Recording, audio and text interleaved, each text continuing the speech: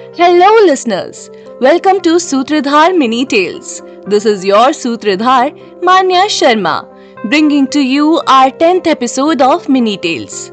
In this episode, you will listen to the revenge story of Shurpanakha from Raavan. To know the story behind, keep on listening to this podcast.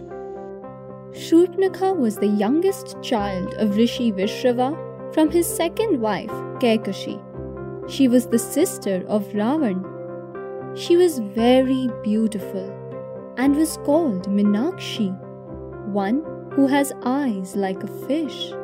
She fell in love with a Danava prince of Kalakeya clan named Vidyutjihva or Dushtabudhi and married him against the wishes of her brother Raavan. Once, after conquering the underworld, Raavan was visiting his sister's place and got into an argument with Vidyutjihva and killed him. Nobody had the power to confront Raavan. Minakshi was distraught, but she also could not do anything. She became Shurpanakha and started roaming in the woods with her relatives Khar and Dushan. But she could never forgive her brother for making her a widow and killing the person she loved.